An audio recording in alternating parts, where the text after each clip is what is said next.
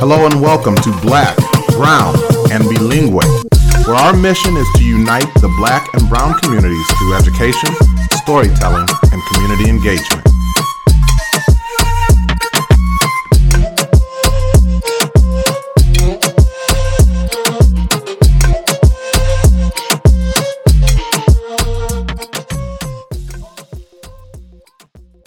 The vision of Black, Brown, and Bilingue is to be part of creating a world in which Black and Brown identities are affirmed, bilingualism and biculturalism are nurtured, and equity is the driving force behind all that we do. Good morning, good afternoon, good evening, whenever you are listening to this. We are extremely excited today to have with us a very special guest on Black, Brown, and Bilingue. This young man, although he is not as young as he once was, this young man is very near and dear to me.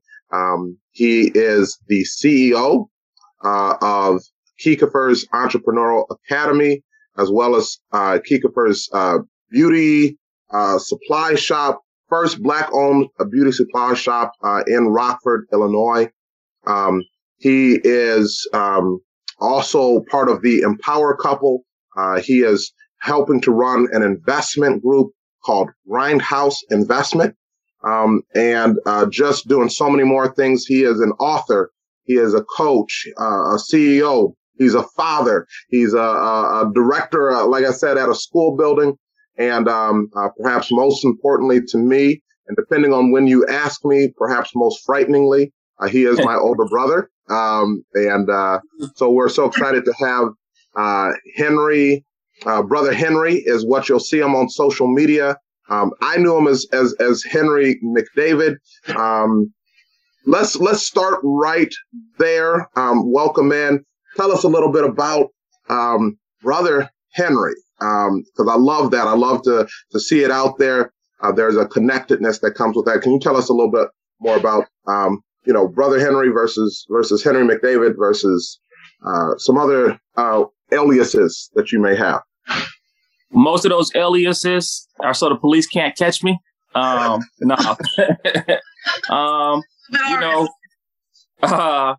Just at this point of pushing entrepreneurship and what I'm not that interesting of a person.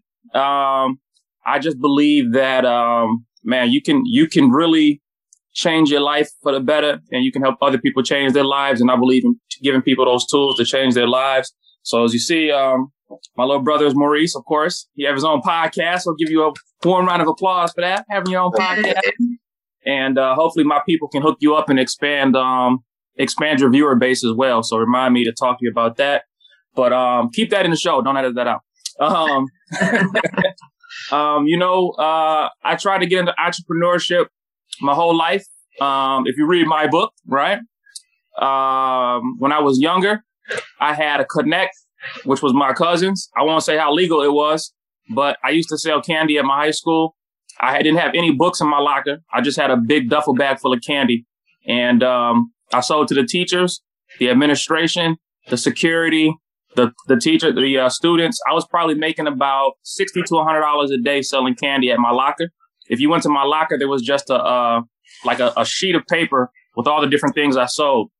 And I had no clue what entrepreneurship was. I didn't really know what it was. I just knew that, hey, I like this idea and this feeling. And it didn't last for long because the Connect ended up getting terminated. But while I had it, man, it was a great feeling. And as I got older, probably like around 19, 20, maybe about 2021, me and a couple friends started a DJing service, and I had no clue how to run a business or operate a business, but we got booked for gigs and we have fun. We didn't make any money, but we have fun. We also started a cleaning service, the Refined Image Company. We never got any cleaning gigs, but we started the company. I used to sell body oils, different things. So lots of stuff in the entrepreneurial world, just no guidance, no understanding of how to be in business. And then even after that, when we bought our first house, I probably spent thousands, like probably about 10,000 on the first me and my wife did a water business. and we got 5-gallon jugs of water from a water company. And the first day was amazing. We sold so many jugs of water. I was like, this is going to be awesome. But because I didn't know how to do a market analysis or target market, after the first day, when everybody in my warm market had jugs of water, I had nobody to sell to. So $5,000 in water just sitting in my basement with nowhere to go because I don't know how to move the water because I didn't even cross my mind. I don't have a market to sell to. So then I took another $5,000 and purchased clothes and purses and things. One of my friends in Chicago had a shop on the west side and got us all these clothes wholesale. And it was amazing. It was lovely. I had just moved to Rockford. It's like, I'm about to sell all these clothes and I'm going to come up. And then, I got all these clothes and they just sat there. I started doing purse parties and things, but I didn't know anybody. I didn't have a market. I didn't know how to do a target market analysis. I didn't know anybody in the city where I live. So another $5,000 down the drain. And that was the story up until me and my wife started our product line, which we call Kika Furs Obsidian. We learned a lot about business. We began to grow. I had a business partner. I was learning some things. My product got so popular. I got a meeting set up with Walmart, and actually all of the 8 local Walmarts to our area wanted our product in their store. I went to a meeting. It was all good. And right as the store manager signed a contract to put our product in the store, my business partner, who I had at the time, tried to snake us. So that deal ended up going down the drain, and we had to leave with nothing. And so the only thing we left with was our name. And so, and the deal never went down with Walmart, even though they signed a contract. We didn't get the deal with Walmart because the manufacturer, who at that time we weren't manufacturing our own product, his eyes got way too green. But I won't give him the credit of saying his name on here. Then we left, went and found another person that was going to invest in our product line. That they heard about it, said it was good, but that person never had the money to invest. So after a long string of being sent off, me and the wife decided we're just going to put our own money up and do our own thing. And from putting our own money up, doing our own thing, traveling, we took our product and got our product in stores in Chicago, Milwaukee, Indianapolis. Rockford was the last place we did, but it's all over the Midwest. We traveled, airplanes, vending shows, hitting shows, selling our product. Then right when we got to like the point of like, we got to figure this thing out, we got to be able to take it bigger. That's when we opened up the beauty supply store. And, of course, the beauty supply store carries our brand. From the beauty supply store, we're able to open up salons and other businesses.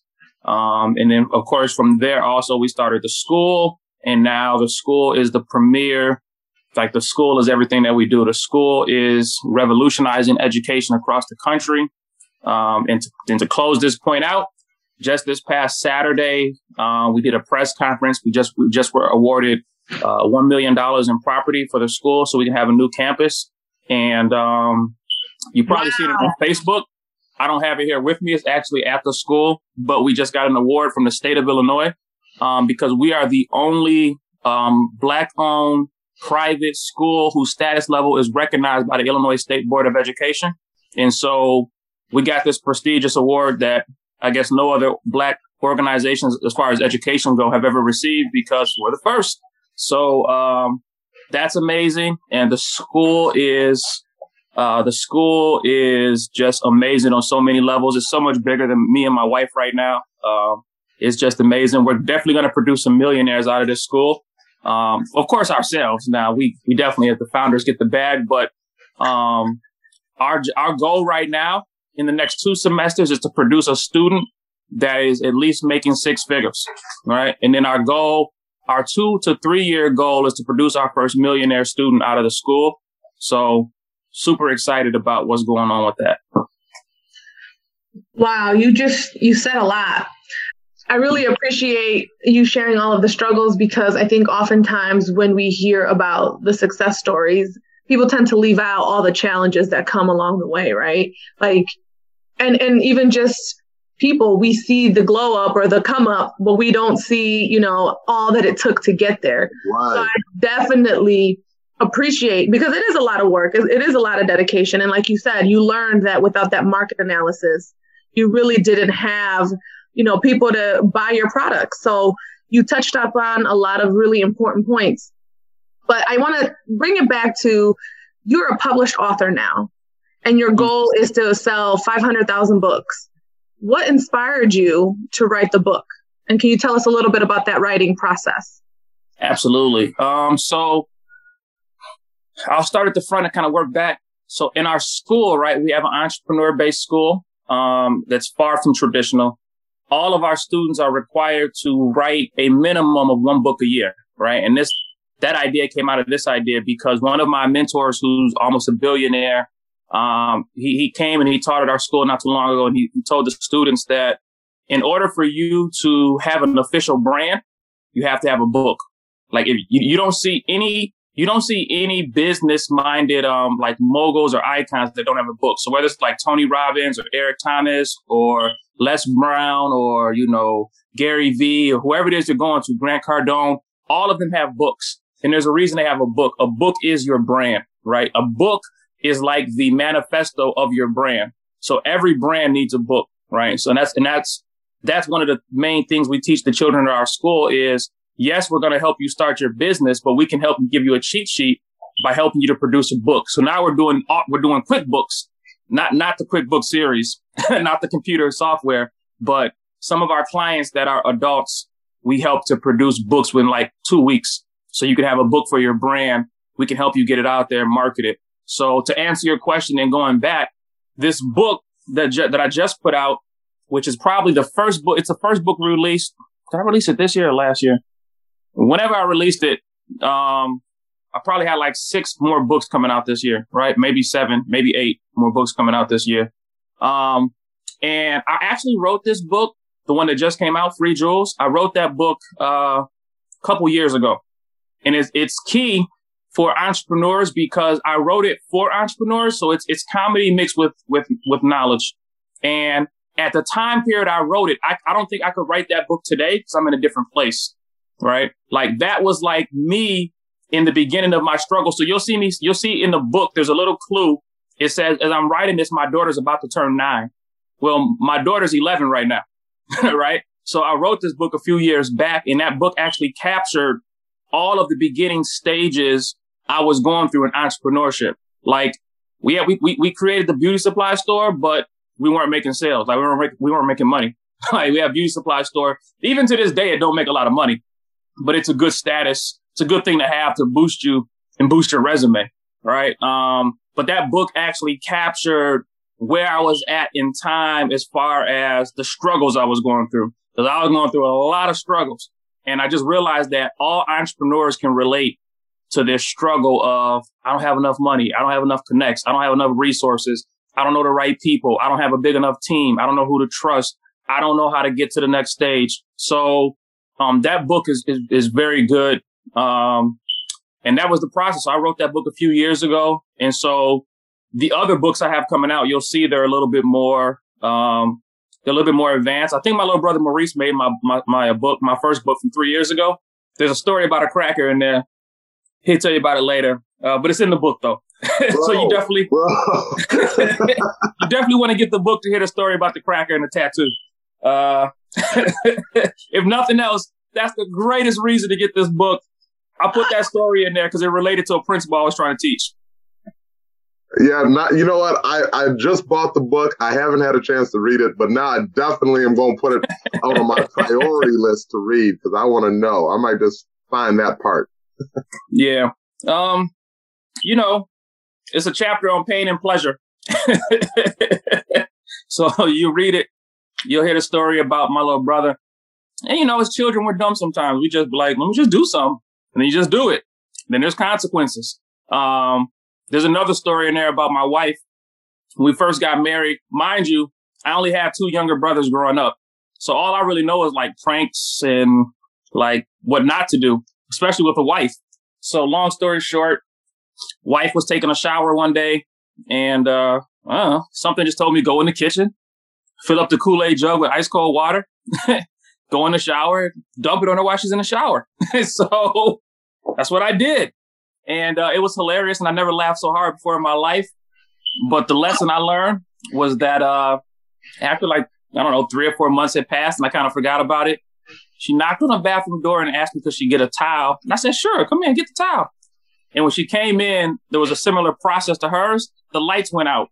And because that's what I did to her. I turned the lights out so she wouldn't know what was going on.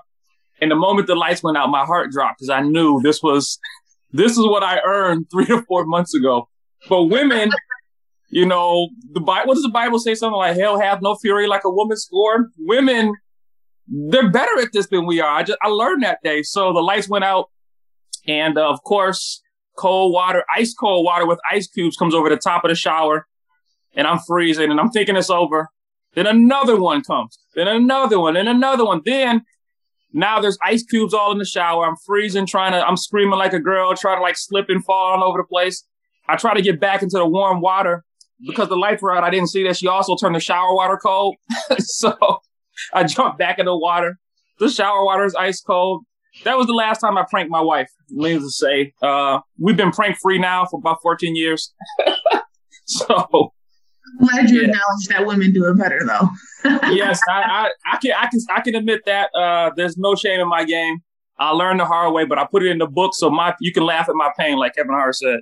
Henry, tell me, again, you kind of walked us through this journey, and I think it's really important that you said, even when you write that book, captures different moments of your life, right?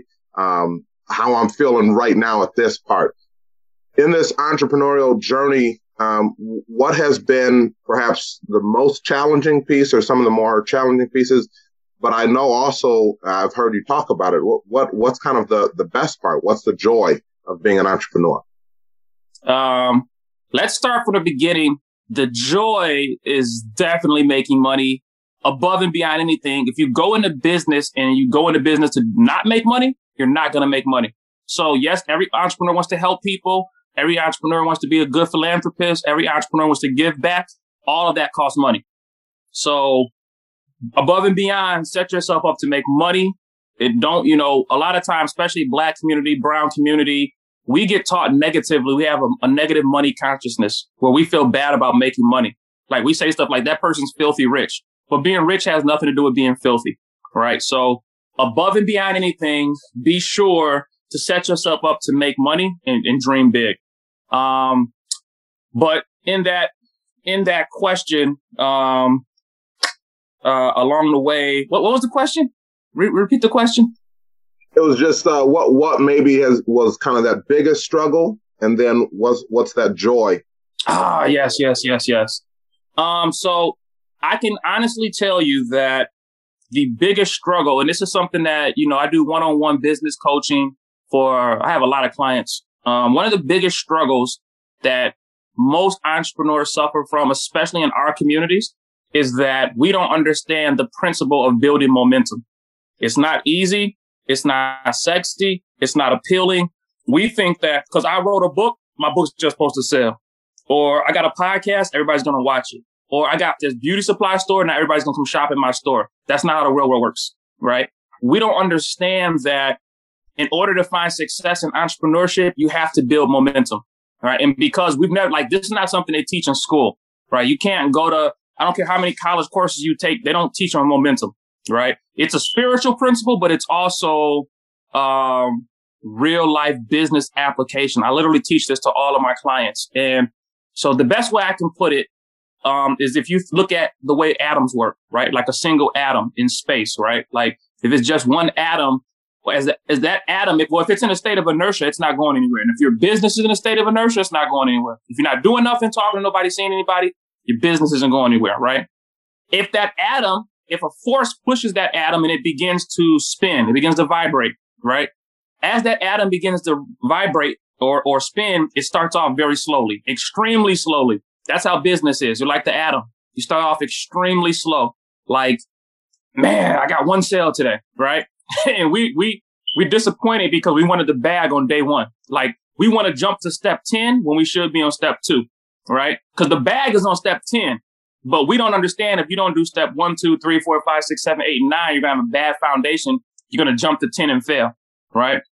And so building momentum is one of the hardest things. That single atom, as the atom begins to rotate in the beginning, and I don't mean to take y'all to science class, but this is free consultation right here. I charge for this information, right?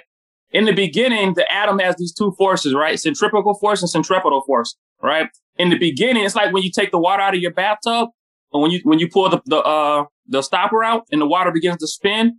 At first, it's very slow, right? It's a slow motion, right? The water, you can hear it, but you can't see it, right? The water's starting a little spinny tornado thing, right?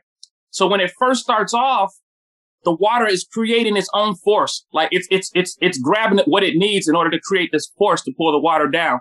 After a certain point, when it gets strong enough, because it's building momentum, as it builds more momentum, it expands. And now it doesn't have to pull things. Now things are automatically drawn to it. And so in business, business operates the same way. In the beginning, you got to go find that person. You got to go find the person that can help get your name out there. You got to go find the person that can help you do this, help you do that, help you do this. As you begin to build momentum, people will be drawn to you, right? So one of the things that's pretty interesting about our school, I think to date, last semester and this semester combined, we've probably had maybe 20, 21, 22 guest speakers at the school. We usually try to have like 3 a week. And we brought in billionaires. We brought in millionaires. We brought in CEOs. We brought in people that just started their business, but we brought in highly successful people, right? We probably had close to nearly $1 billion worth of information on our show, at our school. And people will ask, well, how did you get this type of network? Well, I didn't have that network in the beginning. In the beginning, my network was the brother across the street. Hey, man, let me holler at you, right? It was Facebook. It was only Facebook, only Instagram. It was only who I could reach. As the business began to grow, as we started, we just got an award for the 2020 Business of the Year. Well, that type of prestige, that type of award will now brings people to it. What are you doing? I want to see. And those people will bring you other people. So now I'm at the point where there's a lot of millionaires who are interested in what we're doing, right? Because it's so revolutionary. It's so new. It's so different from what's been done that folks are trying to put their stake in. How can I help? How can I bring resources? What things can I do? And so now at this point, I don't have to go look as much for people to help. They'll come to me, right? And I still go look for people to help because I'm not going to sit around and wait, but you just never know what type of blessings come. And that's the joy. The joy is actually seeing the growth of your business like every day. Like that for me, every little small bit of progress is extremely joyful. You really are dropping jewels today. Wow. Yep, that'll be $19.99 for whoever. Okay. One thing that you mentioned that you started off with was we have I know at least in the Brown community, we're looked down upon if we talk about, wanting to get rich or wanting to get paid. We're almost humble to a fault. We don't want to talk about becoming millionaires because then you're seen as, greedy or selfish. But, money is essential, especially when you're trying to elevate your own communities. You need that money. Like, how can we just sit? Being humble and kicking back isn't going to get us anywhere. And, for me as a brown woman, I feel like it's that double whammy where not only am I humble to a fault because of culturally, my parents always instilled humility in me.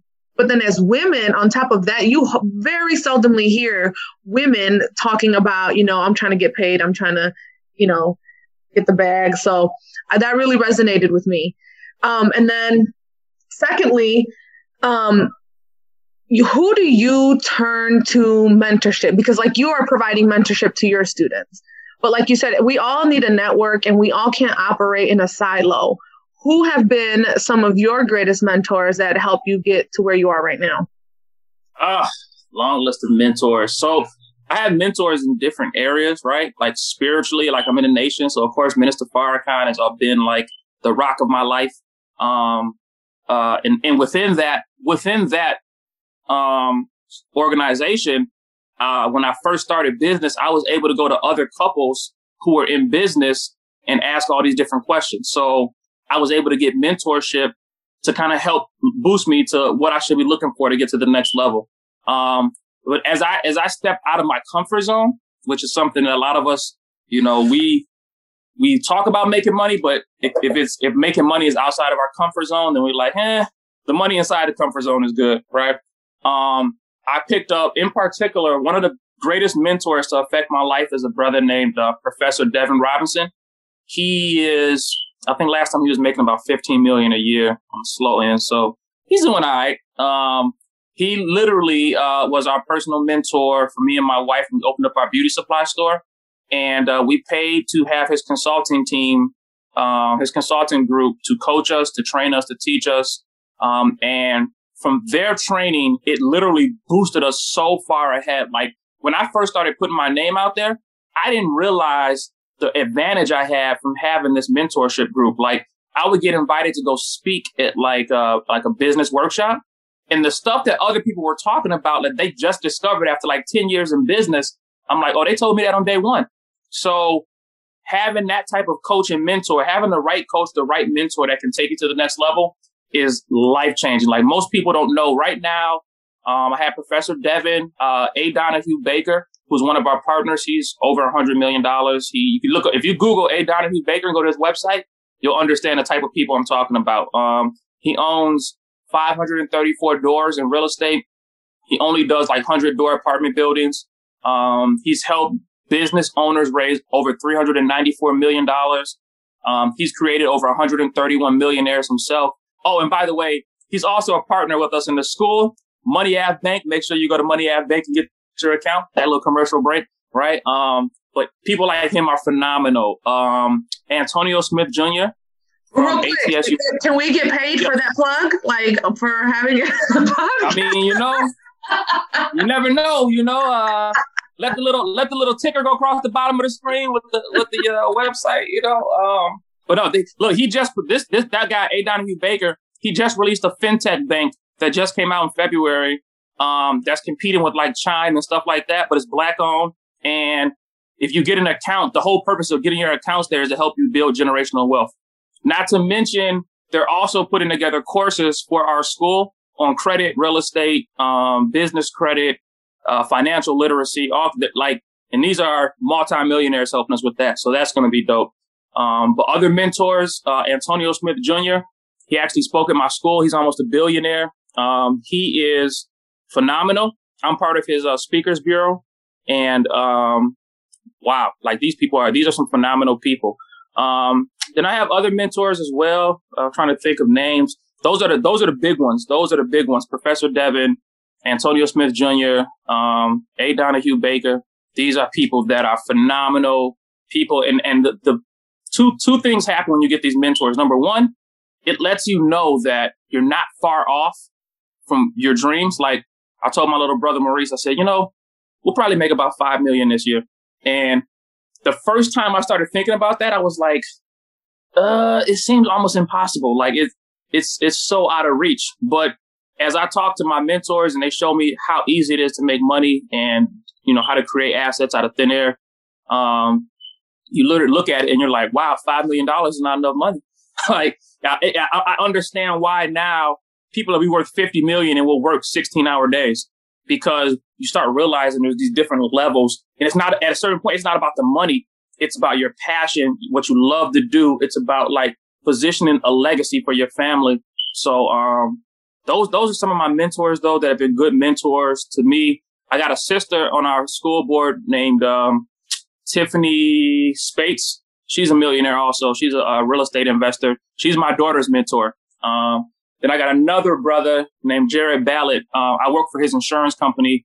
And he's almost a millionaire. He's also my daughter's mentor. So you can kind of see this pattern that's going of like, no, we believe in having mentors and coaches is of the utmost importance to take you to the next level. I've got to be honest. I'm sitting here thinking, I made me a little come up during the COVID. I got this little principal job, and income, was nice. But I all of a sudden I feel like I'm not doing enough. You're not. Here's what I told Maurice: a salary makes you a slave. Like you're literally stuck. Like the moment you get tied up in a salary, that's it. You're comfortable. You don't feel that pressure. You're not going to grind as hard. You're not going to be as focused because you think you've arrived. Like a salary. Okay, let me add to that though. I agree with what you're saying, but let me put this like little asterisk next to it. Because we're owners, we get to set our own salary. So like for next year, my salary, I set a salary within the school so that way, as we function, we get paid for what we actually do. Mm-hmm. So my salary for next year would be like $200,000 and my wife's salary would be $200,000. And then we also get to create our own job title. So if you're in that type of position, that's different. Salary and a job title. I'm talking about the salary that Maurice and I have. You know what I mean? Like, it's not like a salary for us. Right. It's like part of another system that really isn't benefiting. Yeah, if you don't own the system, you have to submit to what's in the system. But if you create your own system, absolutely. Absolutely. Okay, so then that's where I want to jump to next here real quick, and then I'm going to come back to this idea of entrepreneurs in general. But you are, what is your official title for Kiekefer's Entrepreneurial Academy? I am the co-founder and chairman. Co-founder and chairman. You sound fancy. First off, I want to congratulate you on the fancy titles. I should have said chairman. But what motivated you in the middle of business, of entrepreneurship? I don't know that people always think of education as part of that process. So what motivated you to start Kiekefer's Entrepreneurial Academy? Like, what was that process? Honestly, we tell this story. Every time we tell this story, people look at us like it's just luck. No, it's not luck, but unless you mean the labor under correct knowledge, that's what luck stands for. So, we had a beauty supply store, right? And our beauty supply store has 2 floors. The beauty supply store is on the first floor. The second floor is open space. Like we were doing it for like a conference. So we would have like meetings or, workshops or baby showers, or young teenagers would throw parties and stuff. So we have our second floor, and we realized, me and my wife one day sat around, we were discussing, because we were broke.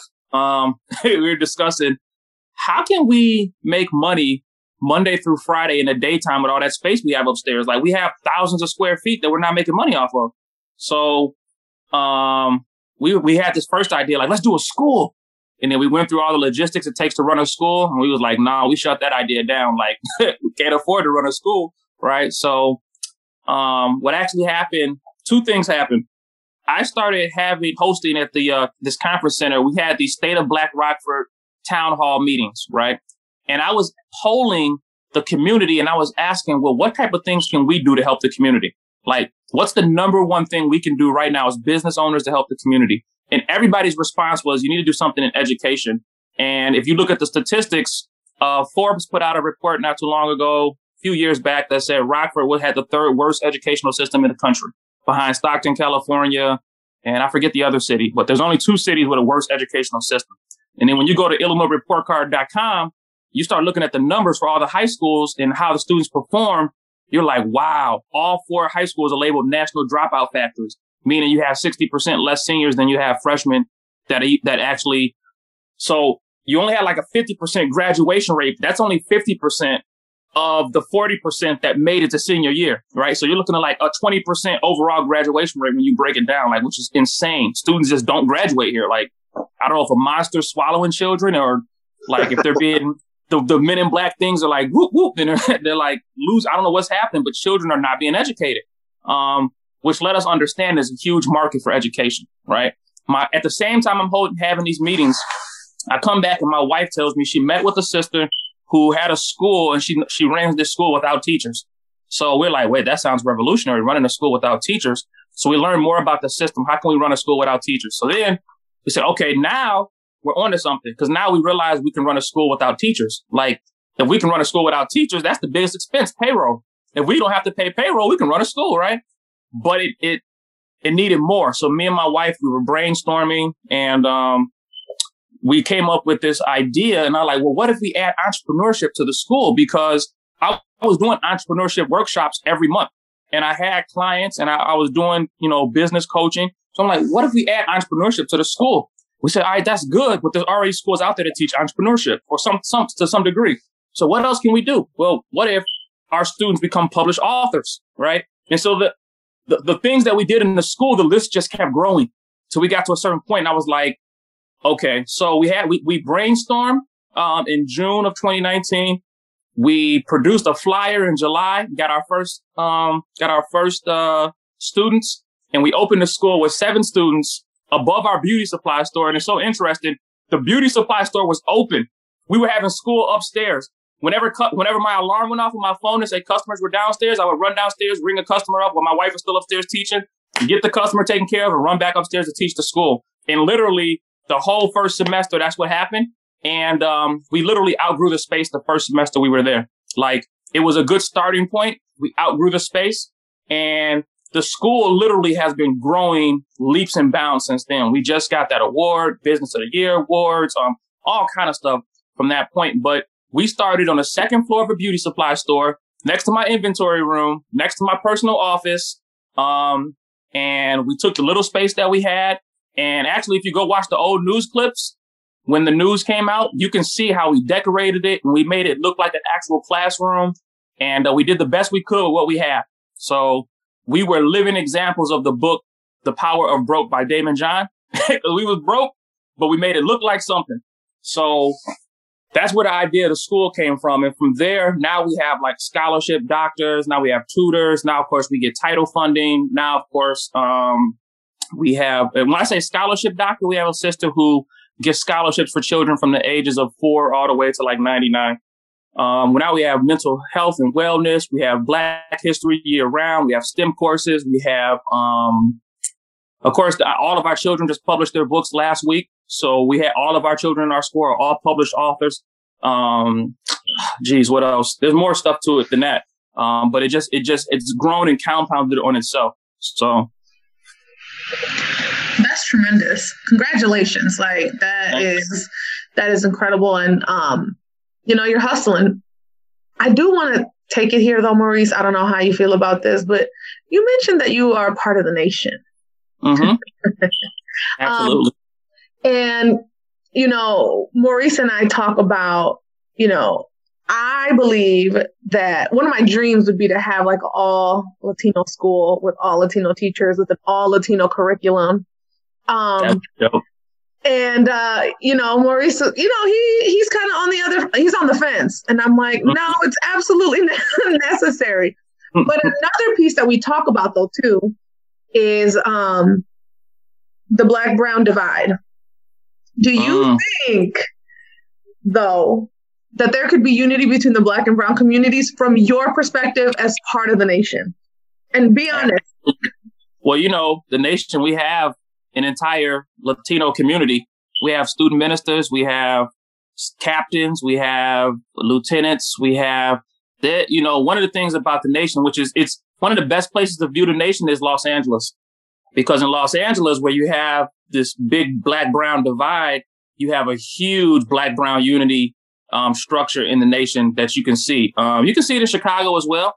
But that this myth about this Black-Brown divide is because, we were told that we're different people, but when you go look in the history books, you start finding out, oh, we the same people.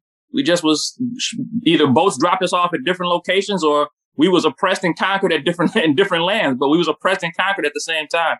So put it like this, in my school, we did just get our first student who's not Black or brown. So that's interesting for me. That's that's a interesting thing for me. But all of my students are either Black or brown. Like, that's what it is. And even on my business team, my copywriter is Spanish. My IT is Spanish. Like, I have these. So for me, all Latin school with the Latin. Here's the thing about it, right? Because somebody asked me, like, the nation has MUI, right? And I didn't produce an MUI. I went to my own school. And the thing about it is, I don't necessarily need my school to be 100% Black, right? And let me say this properly. It's not, so it's all about controlling the narrative, right? If I control the narrative in my school. So if I have a little girl that's 8 years old named Destiny, her mother is Puerto Rican and her father's Black, right? But her mother's like huge Puerto Rican pride, and she's Puerto Rico everything, right? and she jumps on like some of the Zoom calls on our days when we're virtual, and she learns, right? Because the narrative is not this narrative of like, oh, these are dirty people we should throw paper towels at. You know what I mean? Like, when you control the narrative, you can have a Latin run school with a Latin based curriculum that teaches your people about your people. And then when other people come, they're either going to feel really uncomfortable if they come, right? Or they're going to submit to like, hey, what you're teaching is true. You know what I mean? And so my school isn't 100% Black, but I control the narrative. So since I control the narrative, it doesn't matter. Like, nobody can come G-check me on what I'm teaching. Like, they can't come say, oh, you like right now we're having this conversation with the students. Did dinosaurs ever exist? Right? Or did Black people exist? That's one of our critical thinking conversations. Like, nobody can come G-check me on what I'm teaching in the school. Because if you don't like it, get your own school. Right? If you don't like what I'm teaching in mine, get your own. If you don't like the way mine operates, get your own. If you don't like the way I do things, get your own. Or there's always public school. So I make people weigh the differences. You can send your child there where they won't get educated, or send them here where they're going to become a critical thinker, a leader, a learner, make money while they're in school, possibly 6 figures, 7 figures. Like, what means the most to you? So you absolutely can do it. And I'll tell you this, sis, if you want to do it, all you got to do is just start doing it. Like, I know it's the most generic advice ever. No, it really isn't. It really isn't, because I love Oprah. Maurice knows this, and I talk about it frequently. But there was this one podcast episode where she talked about, or this guest talked about, how if you can envision it, if you can dream it, that means you have the capacity within you to achieve it. Absolutely. You wouldn't be able to have these thoughts and these dreams and these aspirations if you didn't have the capacity within you to get there. And so that doesn't sound cliche at all. It sounds, spot on. Absolutely. Napoleon Hill said in Think and Grow Rich, if you conceive it and you believe it, you can achieve it. And that's literally, like, I make all of my clients that do business coaching with me, I make everybody read Think and Grow Rich, like, one chapter at a time, and give me reports. Because if you take that book and parse it apart and then you apply it, you can do anything. There's nothing that you can't do business wise. Like, if you have the idea, the fun part, not the hard, it's hard, but it's fun. The fun part about entrepreneurship is solving problems. Like, our problem was we couldn't afford teachers, right? Now, not right now. Right now, we still only have 3 teachers, right? But we have virtual, we have in person, we have a huge supporting staff, right? Next semester, we'll have like 15 or 20, something like that, right? But we'll also have like 600 to 1,000 students also. So, but it's about the increments, right? Start at stage 1 and then work your way through. Even if it starts as something as super small as, if you commit to it, other people will commit to it. But people have to believe in your vision. They have to believe that you believe. So once they say you believe in it, other people will come believe in it also. Perfect. That's almost like the perfect way to end it. But because we always end each episode with, what is the one thing you want our listeners to walk away with? Yeah. It does make me think of one of our previous guests who said his advice was, do it afraid. Mm-hmm. Do it afraid. And that's I think you've talked well about the discomfort, right, of leaving what you know and a consistent paycheck and going out and hearing about those struggles and that failure and the money that you put into stuff that didn't have a return. So beautiful. We truly appreciate you coming on today. I'm really excited to release this episode. I think folks are going to I wanted to promote and share my book. So I ran to my store to go pick some up, but I realized they're all sold out. So okay. I'll send you the link though, and you can send people the link and they can still order it online. So one more time, Henry, what's that book called? The name of the book is called Free Jewels. It's in the Lulu bookstore. And now I'm gonna actually, it's on Amazon, but I'm gonna make it private so nobody can get to it, because I only want the audiobook to be sold on Amazon. And plus Amazon, for any authors out there watching, Amazon takes 40% cut of your profits. So if you're an independent or a self-published author, selling on Amazon is not smart. Sell it yourself. For every 1 book I sell, it equals like selling 3 or 4 books on Amazon. So I sell 100. I just sold 500 books. Right. So that's something. But I'll send you the link, but it's called Free, common spelling, Jewels, common spelling. Jewels is Jewels. Yeah. Free Jewels. It's an entrepreneur resource guide. It is hilarious, and it's also filled with knowledge. And it's great for entrepreneurs, especially if you're in your beginning stages, your starting stages, or if you're just aspiring to scale your business, because it shows you how we started, how we, went all the way through this process. And I'm sorry. My daughter also has a book out called Detective Maya, which you can look up. And her book just came out. So at 11 years old, she published her first book. It's a 100-page novel, 100-page mystery novel, Detective Maya in the Case of the Missing Book. And then my wife also has a series of books called The Mathematicians. You can find all these books in the Lulu bookstore. And my wife actually she was doing one book a month, but I think this month she said she's putting out 5 books. And so you'll be able to get that. And it's a series of Black superheroes who they go through and they solve math to defeat the evil math cruncher. And the math cruncher is trying to crunch math problems up. And so they have to learn addition in order to defeat them. They have to learn subtraction, place value, those types of things. So pretty dope. Pretty dope. You'll see it in some of your schools, actually. So yeah, everybody in my family publishes books, though. That's what we do. Wonderful. It was so nice to meet you. Thank you for joining us today on Black, Brown, and Bilingue. I am one of your hosts, Lisette Jacobson. And I'm your other host, Maurice McDavid. Muchas gracias for tuning in. Adios.